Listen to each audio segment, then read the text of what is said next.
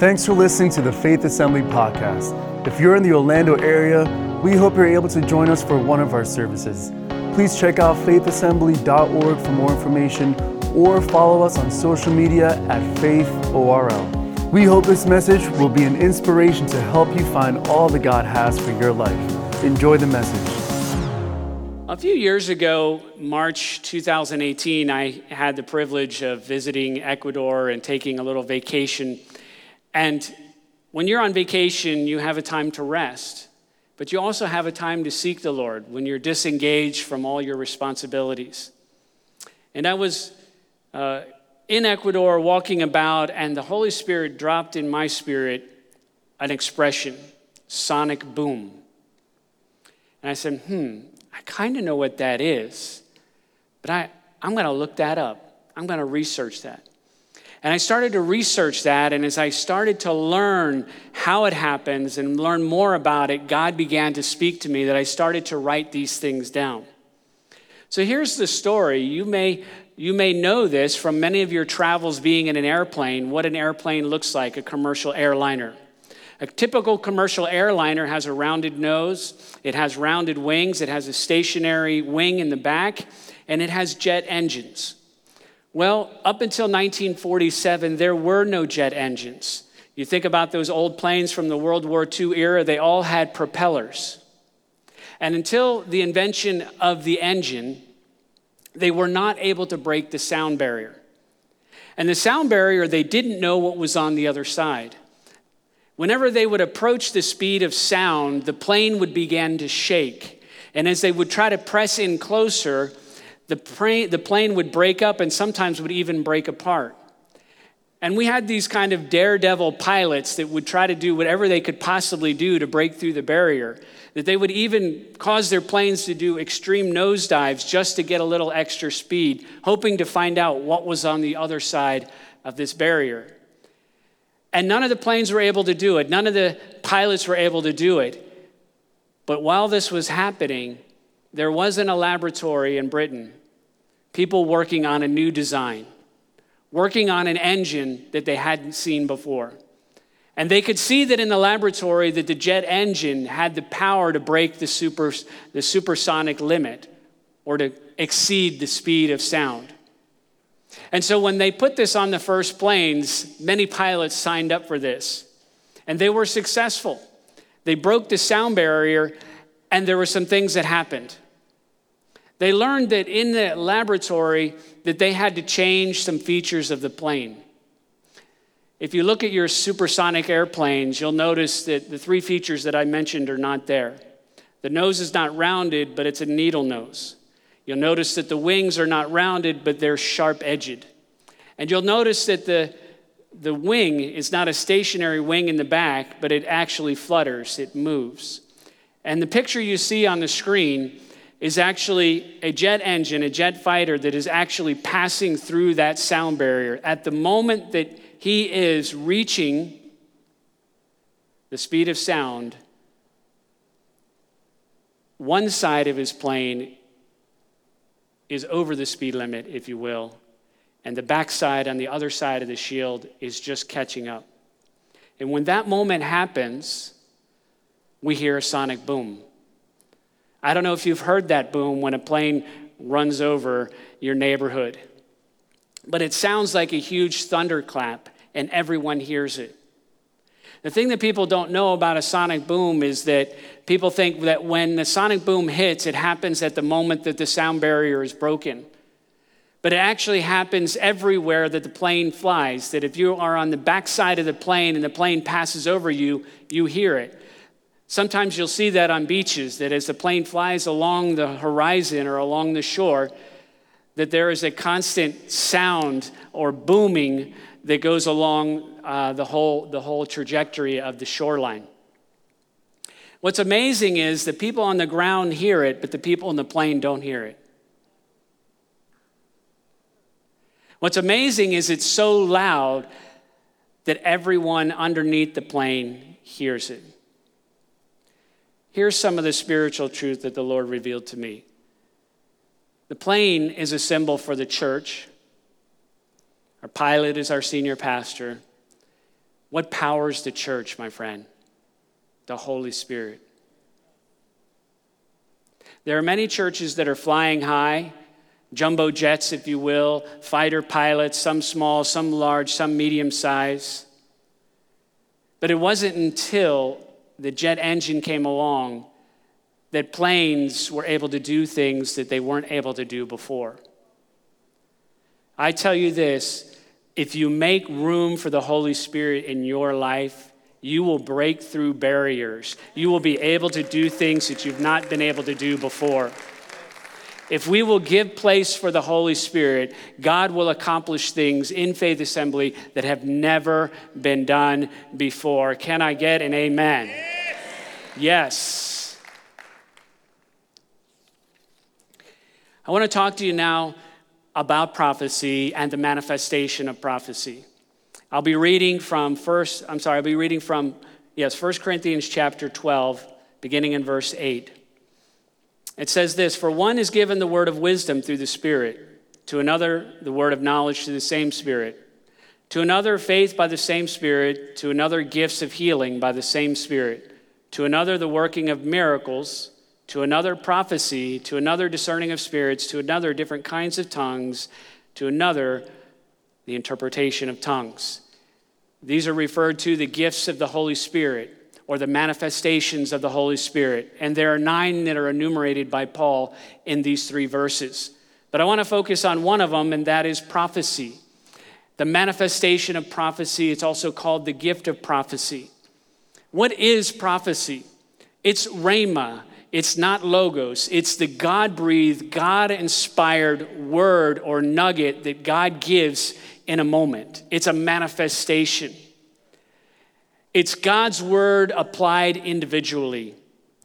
As Pastor Charlie was exhorting us from the platform, he spoke some words over you, and he challenged you to receive that word personally. For some of you, that was a personal word, and you received that. And maybe for others, it was not. But I believe that for many of you, it was, and that was a rhema. That was a prophetic word. Prophecy is to hear from God and speak to men. You have the ability to do it because if you are a Christian, you hear the Lord's voice. And God is speaking into your life every day. The difference is when and would God ask you to speak into somebody else's life when he has revealed something to you. And that's the difference. We hear from God, we speak to other people. The manifestation of the Spirit is to speak under the unction of the Holy Spirit. It's a temporary manifestation. And if you read the rest of that passage there in chapter 12, it goes on to say that the Holy Spirit distributes these things or carries these things in the Spirit as he wills. Some things that the prophecy is not. Okay, this gift is different than the gift of prophet. Pastor Marcos mentioned a little bit about this last week. He covered all the 3 types of gifts, the gifts of the Father, the gifts of the Son, the gifts of the Holy Spirit. We talked about the motivational gifts for the last several weeks, the gifts of the Father. We talked last week about the ministry gifts, the 5-fold ministry, the apostle, the prophet, the pastor, the teacher, and the evangelist. So we're not talking about a prophet, okay? We're not talking about someone who's called to the office of a prophet, somebody that is stepping into a church role as a resident prophet. This is not a ministry calling. We're talking about the manifestation of the gift of prophecy, which is available to every believer. We're not talking about the motivational gift of prophecy, which has something to do more with the person's personality or personality type or the way that God shaped them, that they, and pastors shared that on the first message, is how can you identify if you have a motivational gift to prophesy? And one of those is if you're quick to tell people what they need to do, then you may have this gift. And that thing sort of operates whether there's no unction or not. It's just part of who you are. What's amazing is that of all the gifts that are mentioned across the 3 gift lists, prophecy is the only one that appears in all 3. Our book, our Bible, is a Bible or a book of prophecy. Can I get an amen? It's God speaking to mankind. The difference between the gift of prophecy and the manifestation of prophecy is that the word of God, the Logos, is without error. We say inerrant. It's infallible. It doesn't fail. It's perfect. That revelation is perfect. It can't be changed. It can't be, it's eternal, the Bible says, right? And as we share a little bit tonight, we're going to find that there are some qualities about the manifestation of prophecy that we need to know. There are many other names that the gift of prophecy goes by. It can be called a word of prophecy, or prophetic utterance, or personal prophecy, spirit of prophecy, word of exhortation, or word of encouragement. Now, each of those, sometimes we use those words interchangeably in the church, and there really are some nuances or differences between those. But sometimes people will call a word of knowledge or a word of wisdom prophecy. And that's because some of these gifts are so closely related in the Spirit, it's almost kind of hard to tell them, because the Bible says it's the same Spirit. It's one Spirit, and the Spirit is flowing in and out. And unfortunately, Paul had to enumerate 9, but I don't know if he struggled to come up with that list, because the Spirit is so dynamic. Yes? The heart of prophecy is love. 1 Corinthians 14:1 says, "Pursue love and desire spiritual gifts, but especially that you may prophesy." In the 13th chapter, which is called the chapter of love, Paul tells us, if I prophesy all kinds of mysteries, if I speak in the tongues of angels, if I move mountains by faith, if I have not love, I am nothing. And what remains is faith, hope, and love, but the greatest of these is love. And then in the very first chapter, as Paul segues into spiritual gifts, he says, pursue love, and then you could add a word, then desire spiritual gifts. You see that priority? He spent a whole chapter telling us what the greatest gift was, and that without love, the operation of spiritual gifts is dead. The foundation, the motivation, the means by which spiritual gifts exist and operate is through love. The reason why we would want to desire spiritual gifts is because we love our brothers and sisters in Christ. The reason why we would then operate in those gifts is because we want what's in the best interest for them. We believe that God has a word for them to lead them to Him, to lead them to Christ. We want to see them get saved. We want to see them get healed. We want to see their lives change. We want to see their marriages healed. That's good. Love is the governing principle for the exercise of spiritual gifts. Paul exhorts us in this verse, and later on he says, earnestly desire spiritual gifts. And in both verses, especially that you would prophesy. You know, there's two words here that sometimes people mix up, prophecy and prophesy. Prophecy is the word with the C, and that's a noun. Prophesy is the verb with an S. We prophesy prophecy. Can I get an amen? Believers should not wait patiently for God to give the gifts of the Spirit. Paul is saying instead we earnestly desire to seek and pray for those gifts, especially the gift of prophecy. I remember before I began to move prophetically that I would spend much time on my knees and pray and seek the Lord and ask Him, I want this gift, I want this gift, I want this gift. And I showed some earnestness, but I felt like the Holy Spirit saying, step out in faith. When you feel me leading you to talk to somebody, I want you to go talk to them and I will give you the words. You see, it operates similar to speaking in tongues. God doesn't shout down lightning from heaven and fill you with the Holy Spirit, and then all of a sudden you just start speaking in tongues like uncontrollably. You have control over it. At some point, you have to act out in faith and believe that utterance is going to come out of your mouth. Even now, while I'm sharing with you, speaking in a natural language requires faith because I don't know what I'm going to say before I say it. And prophetic utterances are very similar.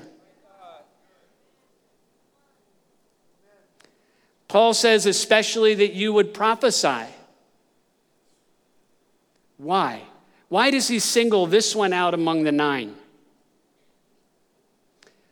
Paul explains later in this chapter 14 that prophecy is better than tongues. He's very explicit about that.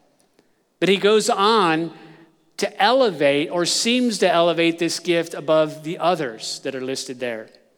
He says it's more desirable in verse 39 because it has the potential to edify more people. It has the potential to bring conviction to the church, revealing the secrets of people's hearts and causing them to report that God is among us. The purpose of prophecy. Edification is the purpose of prophecy. Let's read 14 verses 2, 3, 4, and 5. For he who speaks in a tongue does not speak to men but to God, for no one understands him. However, in the Spirit he speaks mysteries. But he who prophesies speaks edification and exhortation and comfort to men. He who speaks in a tongue edifies himself, but he who prophesies edifies the church. Paul says, I wish you all spoke with tongues, but even more that you prophesied. For he who prophesies is greater than he who speaks in tongues, unless indeed he interprets, that the church may receive edification. Here are 3 things I want you to get. Tongues, praying in tongues, the private devotional type prayers where we pray to God directly and commune with God and communicate directly with God, that edifies us. Tongues is for personal edification. It's intended to be part of our personal prayer life. Prophecy, on the other hand, edifies the public. It edifies those that are in the room. It edifies the church because other people hear it and because it's in a language they understand. Paul says that interpretation of tongues is equivalent to prophecy. That if someone were to speak up in a class or a group or in a meeting and a public tongue was given, there must be an interpretation. And when that interpretation is given, when the mind of God is revealed in that moment from that dynamic of tongue and interpretation, it's as if somebody had given a word of prophecy. And the only reason that one is better than the other is that tongues requires an interpretation. So it requires 2 people, or it requires 2 acts of faith. And Paul goes on to say that the person who actually gives the public tongue seems to bear the responsibility of bringing the interpretation. He says that the one that brings the tongue must ask and pray for the interpretation. And if there is no interpreter, he ought to sit down and pray to himself. That is, to pray to God privately. Prophecy and tongues with interpretation minister to the entire congregation, being understood by all. Therefore, Paul makes a distinction between private tongues and public tongues. Let's talk about the nature of prophecy. There are 6 things we can say about the nature of prophecy. It's powerful, it's partial, it's progressive, it's inspired, it's imperfect, and it's conditional. Let me review these with you. Hopefully we have that on the screen. Perfect. Well, we know that it's powerful. I mean, when God speaks, it's powerful. When the word of God is spoken, it separates the soul from the spirit. It can change our lives. It can change circumstances. It can bring people from death to life. It can carry such tremendous weight that when we hear it, we never forget it. It's partial. In chapter 13, Paul says, we know in part and we prophesy in part. It's like a snapshot. As the manifestation comes, a word of exhortation comes or a word of encouragement comes. And it's a nugget. It's a snapshot. There's a little bit of something that comes in part of a bigger picture of what God is doing in your life. When somebody brings that word to you, they don't know what's going in your life per se, or maybe they do, but still there is a word there, and that word is direct. It's poignant. It speaks directly to something in your life, but there's also other things going on in your life. Yes? It's partial. It's progressive. Many times when we do receive a word, God's already been talking to us about that subject. Or we get the same kind of revelation in our prayer life, or we get it in a sermon, or we get it somewhere else, and there's multiple inputs coming from what people are saying in our life, giving us natural wisdom, to what the Word of God is saying to us in our private times of devotion, to what we're hearing in a sermon. And then here comes another word, what we would call a manifestation of prophecy. And it's progressive. It's like we're getting multiple words over a period of time. For instance, Abraham, it's recorded that he received 10 words from God over a period of many years. And each time he got a word, it affirmed what had been previously said. And at most times, there was a little bit something else extra. I don't know if you've had dreams from God, but I find that dreams that come from God usually have 2 or 3 scenes in them. And that the first scene describes the theme, and the second scene and the third scene develop on that theme. It's progressive. Another thing that the prophetic manifestation is that it's inspired. It's not inspired perfectly like the written word of God, but it's inspired by the Holy Spirit. Just as the word of God, the Bible, has been inspired or God breathed, so is prophecy.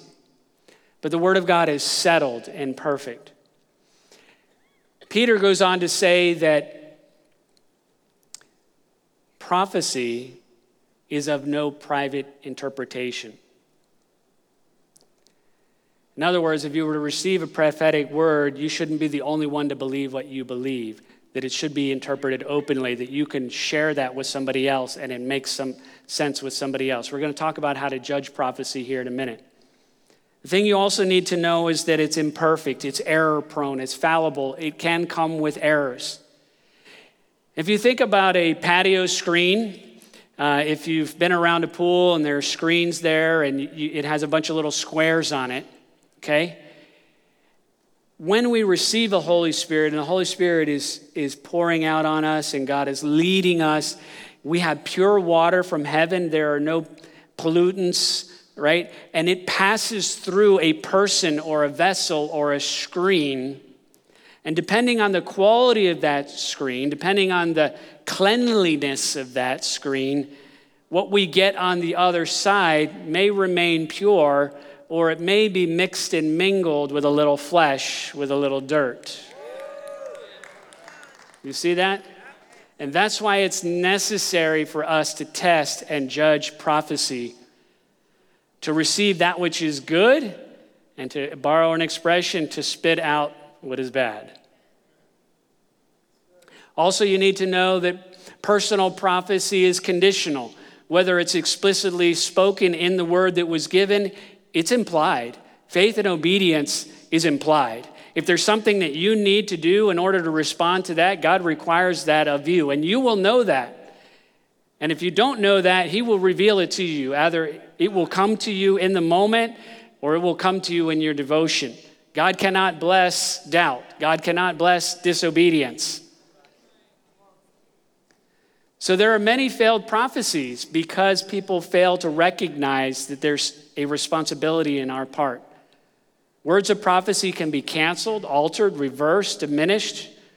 Again, whether it's explicit or not, it's understood that faith and responsibility, or faith and obedience, are required.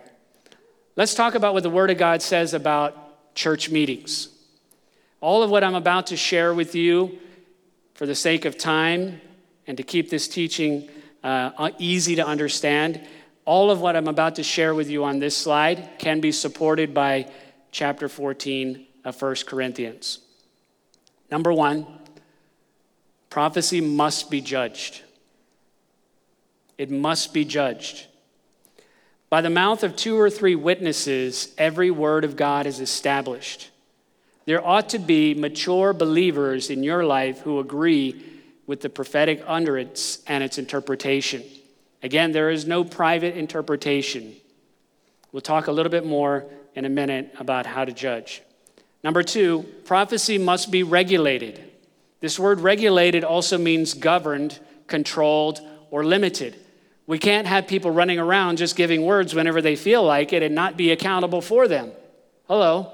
We've seen that. We don't want that. We've seen that in other churches. It's still happening in some other churches, but God calls us as leaders to regulate the spirits, to govern the spirits, that the spirit of prophecy is subject to the prophets, subject to spiritual leaders, subject to leaders who move in the prophetic.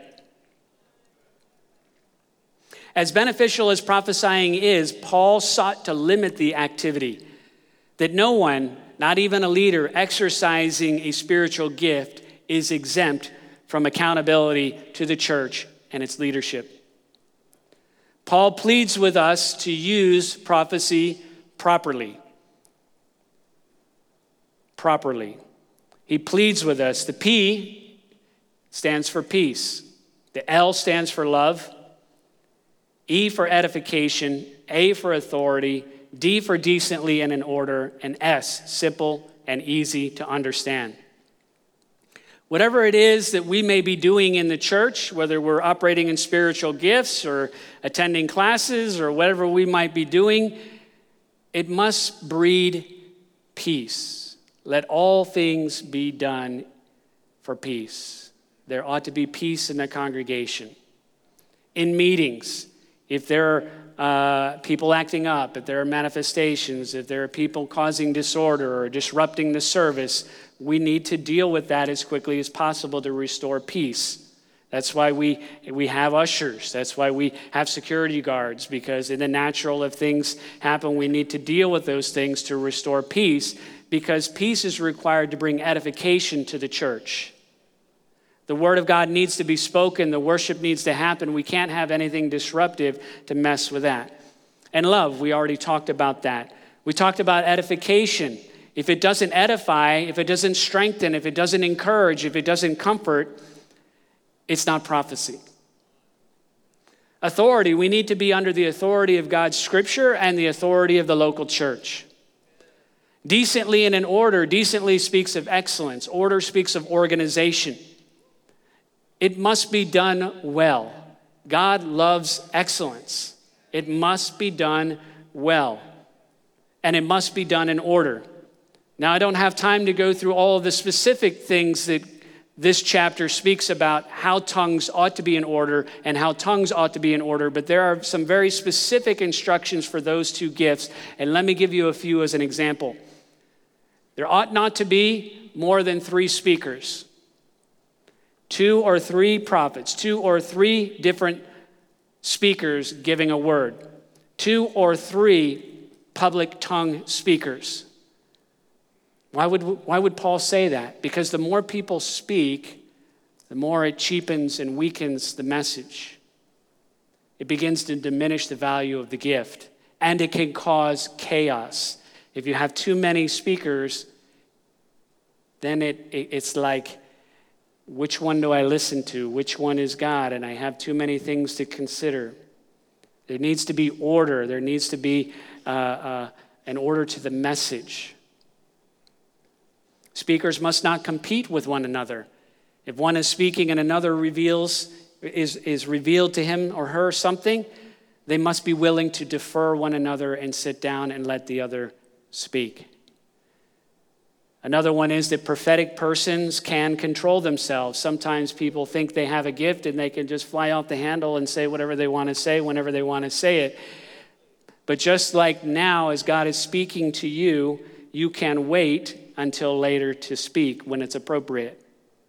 You and I have control over that. Another interpretation of the spirits of the prophets are subject to the prophets, that the spirit of a person, he has control over it. If he really is a prophetic person, he has control over himself and the word that he receives or she receives from God. Let's talk about how to judge prophecy. God's word must always stand in a judgment over all experiences and utterances. We've established that. But also we're exhorted from 1 Thessalonians chapter 5, verse 19 to 21. Do not quench the spirit. Do not despise prophecies. Test all things and hold fast what is good. let me park there just for a minute. You know that we can quench the Spirit? One way that we can quench the Spirit is we despise prophecies. Another way that we can quench the Spirit is if we don't test all things. We need to test those prophecies. We need to test the spirits. We need to have spiritual discernment. We need to be able to discern whether that is a word from God or a word from somebody's flesh and good thinking.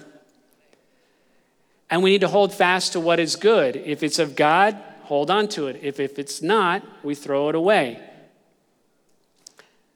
Let's review 5 criteria that are both practical and scriptural.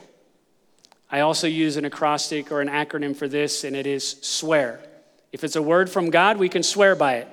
I'm not talking about swearing. I'm just saying that we can make a solemn statement that this is authentic.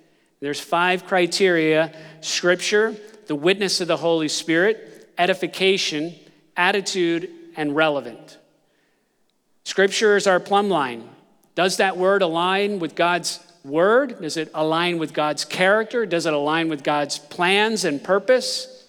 Does it bear witness? The Holy Spirit that lives inside of me, does it bear witness? Do I get agreement inside? I'm not talking about here, but I'm talking here. You have the witness of the Holy Spirit operating in your life, that when you hear a good sermon, when you hear a good message, people often respond yes or amen or hallelujah, because the Spirit of God inside of them is coming in agreement with the truth that is spoken. And that word will bear witness with you, or it won't. If there's a check in your spirit or a grieving of the Holy Spirit, you know that that is not of the Lord. We've already established that it must edify, it must comfort, it must strengthen, it must encourage. And the attitude and the character of the person bringing the word really matters. Are they coming with humility? Are they following instructions? Do they understand how this particular meeting operates? Do they understand the vision of this church? Do they understand the culture of this church? Do they understand that this meeting has more freedom and this meeting doesn't have as much freedom? Do they understand these things, and are they coming with a submissive, gentle spirit? And also relevant. Is it relevant to the person? Is it relevant to the audience? Is it relevant to the topic? Is it relevant to the meeting? Sometimes people hear from God, but that word was not intended for other people in the room. Sometimes people hear from God, but it's not intended for other people. It's really intended for them. You ever been reading God's word and you're like, that's a good word from my sister.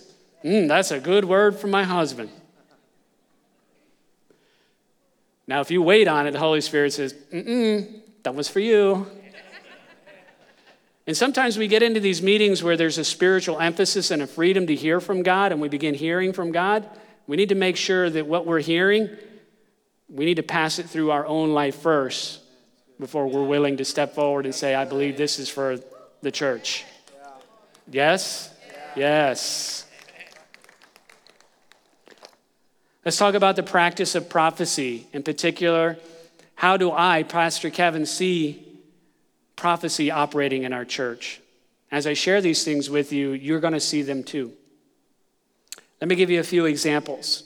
Let's talk about our main services, our Sunday morning services and our Wednesday night.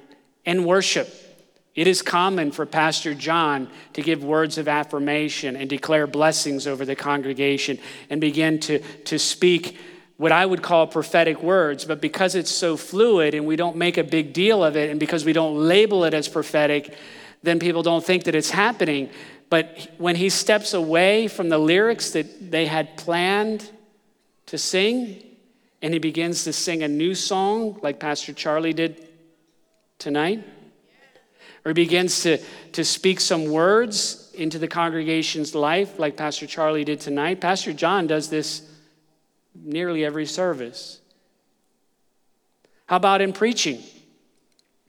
Let's make a distinction between preaching and prophecy a little bit. Because when a man of God brings a message like this, it's prophetic in the sense that he has sought the Lord, or she has sought the Lord for the will of God and to deliver to a particular audience and to bring a particular message, and then he or she will spend time preparing it and then delivering it. But what we're talking about more is the momentary impulse of the Holy Spirit bringing a word. A couple of weeks ago when Pastor Johnny was speaking and he was giving a word, and one of his main points was this. He said, your potential is more important than your past. At the moment he shared that, he stepped away from the pulpit and he said, I really feel like that's a word for someone in here this morning or someone in here tonight, because he spoke on Saturday night as well. And there was a change in the room. There was agreement with a lot of people in the room for that. Like they received that personally. It wasn't just a good word. It wasn't just a bullet point on the sermon, but it became personal at that moment where he stepped out in faith and said it that way. And that was a prophetic utterance. At the altar, the men and women up here, as they pray for people, there are some things that come out of their mouth they weren't planning to say. And they are many times scriptural content and verses of the Bible that are spoken over people's lives that speak directly into their situation. We need to understand that we should be sensitive to the culture and the language. Every church has its own culture and style. Every church has its own verbiage or accepted vocabulary. Some meetings require more excellence and order, and some meetings can offer more freedom. It's important to understand the vision and culture of the local assembly, as well as the purpose and liberty of various group meetings. Individuals must be willing to surrender individual liberty, the expression of their giftedness and preferences, in order to maintain unity. We see more freedom in our small groups, in our connect groups. We don't have all of this equipment. We're not recording. It isn't timed. It isn't being televised. We don't have all of this equipment where the worship leader has a click track in their ear, and they can't hear what somebody might be saying. It gets more difficult when there are more people in the room, when it's a larger venue. If you don't have a microphone and he or she gives a word from over there, how is this person over here going to hear it? And if they don't hear it, they're not being edified. It's bringing confusion into the room, and then it's out of order. And so there are reasons why you don't see some of the things that maybe you have seen in other churches, because the larger things become, it requires more organization because there's more responsibility, because the governing principle is edification. We need to make sure that everybody that's hearing, even the people who are online, are being edified. And if there are things happening in the room that are not being caught on camera, there will be confusion for people who are listening and watching online. Do you understand? You understand a little bit why we do things the way that we do them. Can I get an amen?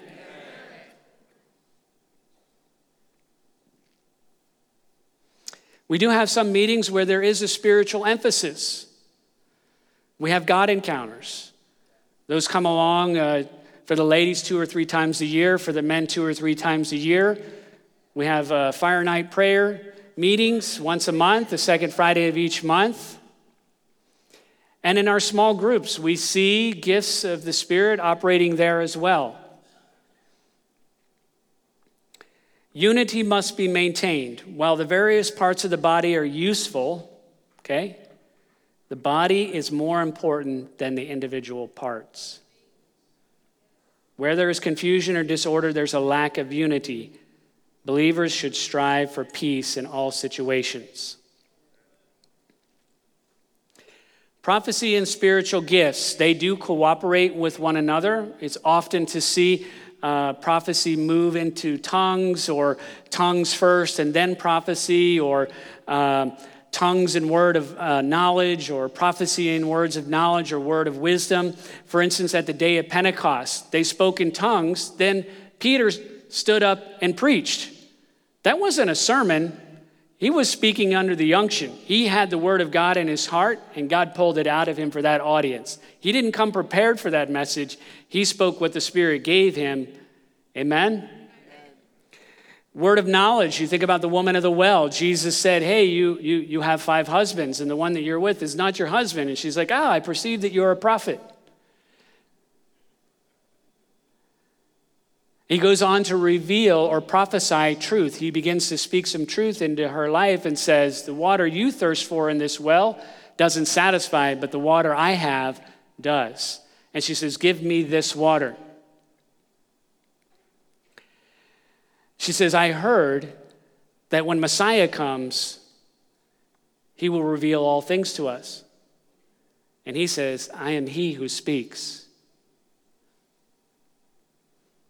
The greatest revelation is the revelation of Jesus Christ.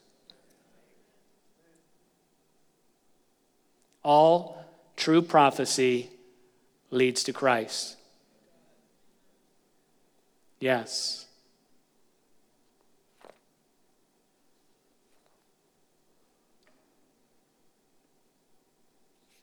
We want to encourage you to give words of encouragement.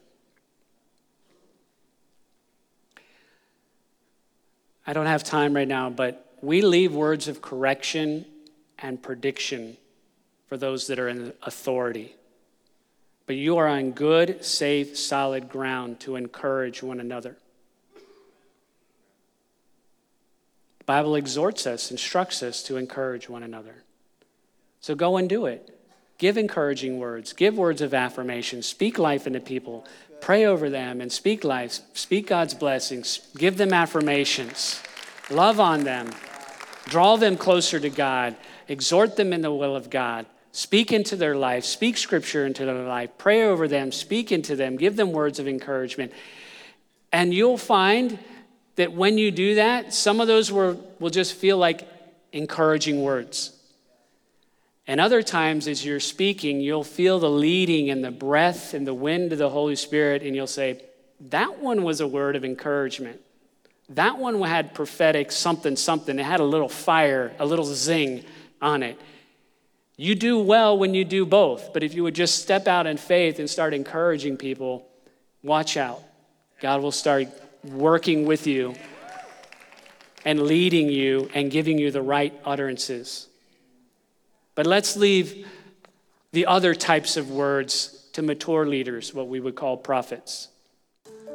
I hope you enjoyed listening to the Faith Assembly podcast. Thank you for joining us in pursuit of growing closer to Christ. Stay tuned for more messages released every week. God bless.